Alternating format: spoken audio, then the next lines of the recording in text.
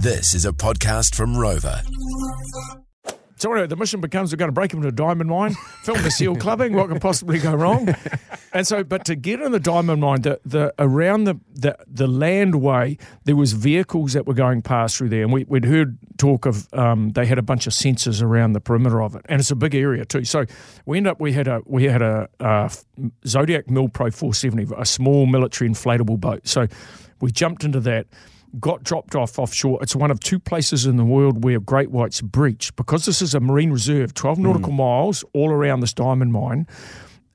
It's the biggest seal rookery in all of Africa, and there's these great whites will come up chasing. They never get filmed there because it's in the secure area. So we get dropped off, and the trouble we have is we don't know where are the stations ashore, where are the patrols or whatever. So we're pretty damn nervous, and I nearly had my cameraman back out beforehand. So there's me, a New Zealand paratrooper by the name of Jack Waldron, and a cameraman, and then my engineer Larry Ratledge dropping us off in the Zodiac. So we just rewind quickly because you were talking about the issue of funding. How did you fund this trip? Oh, so what happened with that? I managed to come up with about $100,000. So I had a guy help me out with the funding initially. I spent all that before we actually got there, and then I figured I needed another $100,000 to make it happen. And I had 2 meetings lined up in the States, and I get this random call from someone who says, we're interested in buying the movie rights to your book. And it was like already the story was already told in Whale Wars, so I basically told them that I wasn't interested because Whale Wars had already covered it. And then the guy's receptionist called me back, and she says, "Look, we're really serious. We want the movie rights." And I was really focused on these other couple of meetings. And I said, "Look, I'm not interested." And she said, "Look, I fly to LA tomorrow. I don't have time for this." She says, "We'll pick you up from the airport." All right. So they picked me up from the airport.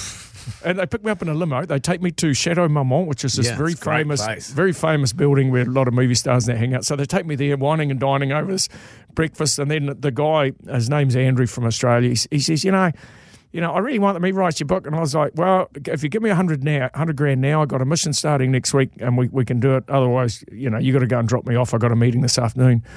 And he was like, "Look, I don't write checks, but I'll transfer it electronically if that's all right." What? And 2 days later, $100,000 in my bank account. And you had no qualms about spending that straight away on another mission? No. One of the things I learnt with Earth Race, when I did that original boat project, there was a point where I was all in. And it was either you make this happen and you put all your money in, or you release all you've put in and say, okay, well, that was money badly spent. And I remember sort of thinking I should have been all in earlier, and I would have had the boat in the water a year earlier. And so after that, I sort of, I'm all in. As soon as I got the money, I'm drunk and sailing, like, spending that money as soon as it gets in the account. So that $100,000, and I figured that would be enough for us to get things. So and amazingly, my other two meetings, one of them didn't even turn up.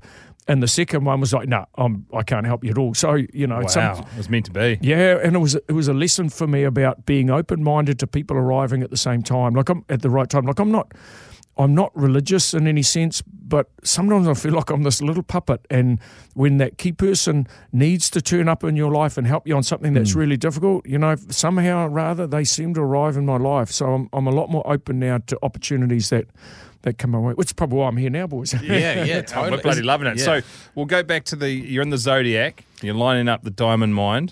I think it was about a 20 nautical mile run, and we were doing about 15, so it was maybe an hour and a half. And so we got dropped offshore from this place, Atlas Bay, and we swam in maybe about 1.5 kilometres, something like that. So it's a fair swim because we didn't want the Zodiac to be heard.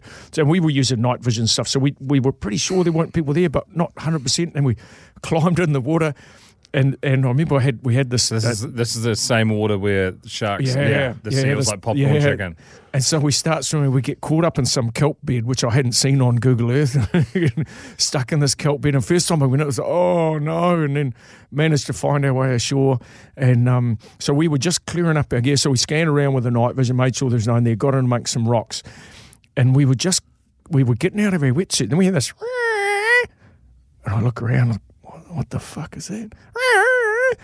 And I look over, and here's a jackal dragging away my cameraman's pack. And my cameraman, he goes over there, and we used just a little bit of red light to show what was happening, and he goes over to grab it, and the jackal, rah!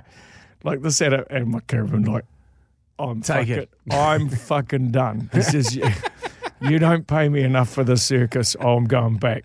And so I got on the radio. So at this stage, I still had Larry on standby offshore in case there was patrols on shore. If they tried chasing us, I knew they wouldn't go in the water. So our plan at this stage, he was on standby for an hour in case there was a problem. So I called him up. I said, the cameraman's coming back to the boat. So I put an infrared siloom stick on his shoulder, strapped it onto his shoulder so that Larry could see him through the NVGs, but such that naked eye couldn't go see him. So I put this on his shoulder. We sit there watching him swim out. But the downside now, we're filming a TV show and our cameraman's left us. Oh shit! So, what an idiot! Who would want to get back in the water? Yeah, you made it in. Well, yeah, but now you're in a diamond mine for the next, true. and you're probably going to have to swim back sooner or later. In any case, so it was a matter, and I think the Jackal was the final nail in the coffin for him. Like, he was already shit. I mean, we're all shitting our pants, but he was like more than me and Jack. And sometimes if you haven't been exposed to risk and stuff in your life, it's a big ask for you to, you might be shot here. I think it's unlikely, but there's a possibility of it, and that has a way of weighing on your mind. And I remember on the voyage out, I remember looking at his eyes, and he was sort of, face was down like this. I remember thinking, like, his heart's not really in this. He's still going along, and I needed him to film the show. So what happened after that? Now Jack and I are just having to film ourselves. And so we would sit the camera down and, we would sit there, and the camera work was a bit ordinary, to be honest. But what happened, it became part of the story. And you're willing to accept that on an episode of TV where these two turkeys have got to film themselves because their cameraman backed out on them. So anyway, so Jack and I, we started hiking through this diamond mine, just being super careful about we weren't covering our footprints whenever we're on the tracks. The track was sort of quite sandy, and if you walked over it, you left footprints. So we just made sure we covered all our tracks. Got to where we thought the seal clubbing was happening, and all I had was Google Earth. So, and then the sun starts to come up, and there's no seals there because it's a big area. How big a space are we talking? Maybe 15 kilometres long. There's a couple of things that got to happen here. One is you've got to be where the seals are, and there's a number of places along the coastline where they are. And the second thing is they've got to come clubbing where you are on that day. So we needed a few things to line up. So first day was a failure. Second day, so during that day we went hiking and found a couple areas where there was they build these little rock walls like a sort of corral. And what they would do is they would herd the seals up above that corral, and then all the clubbers would line up in a row, and then someone would sort of chase groups of about 20 down at a time. And it's like bang, bang, bang, bang. They would hit the 20, and then there's another 20 would come down, and they would do that. And typically they would club maybe a couple hundred per time, sort of thing. So we found We found one of these corrals, and Jack and I, what the hell's going on here? And do they herd them in there? No one had filmed it, so we didn't really know. But we're thinking this is something to do with the seal clubbers. And so then the next day, and so I had Jack would go very high to sort of like an observation point where he could see the vehicles coming in, and then I was down close to where we thought the clubbing would happen. Anyway, the vehicle comes in, and then it goes to a different location. And then an hour later, we see the vehicle go out, and we could see this tarpaulin over the back of the vehicle that wasn't there at the start. So now we're thinking, so they go in, take some an hour, so then they drive out with the seal clubbing. And so the next day we're like, where do we go? So we went to a different place down close to where they'd been the day before.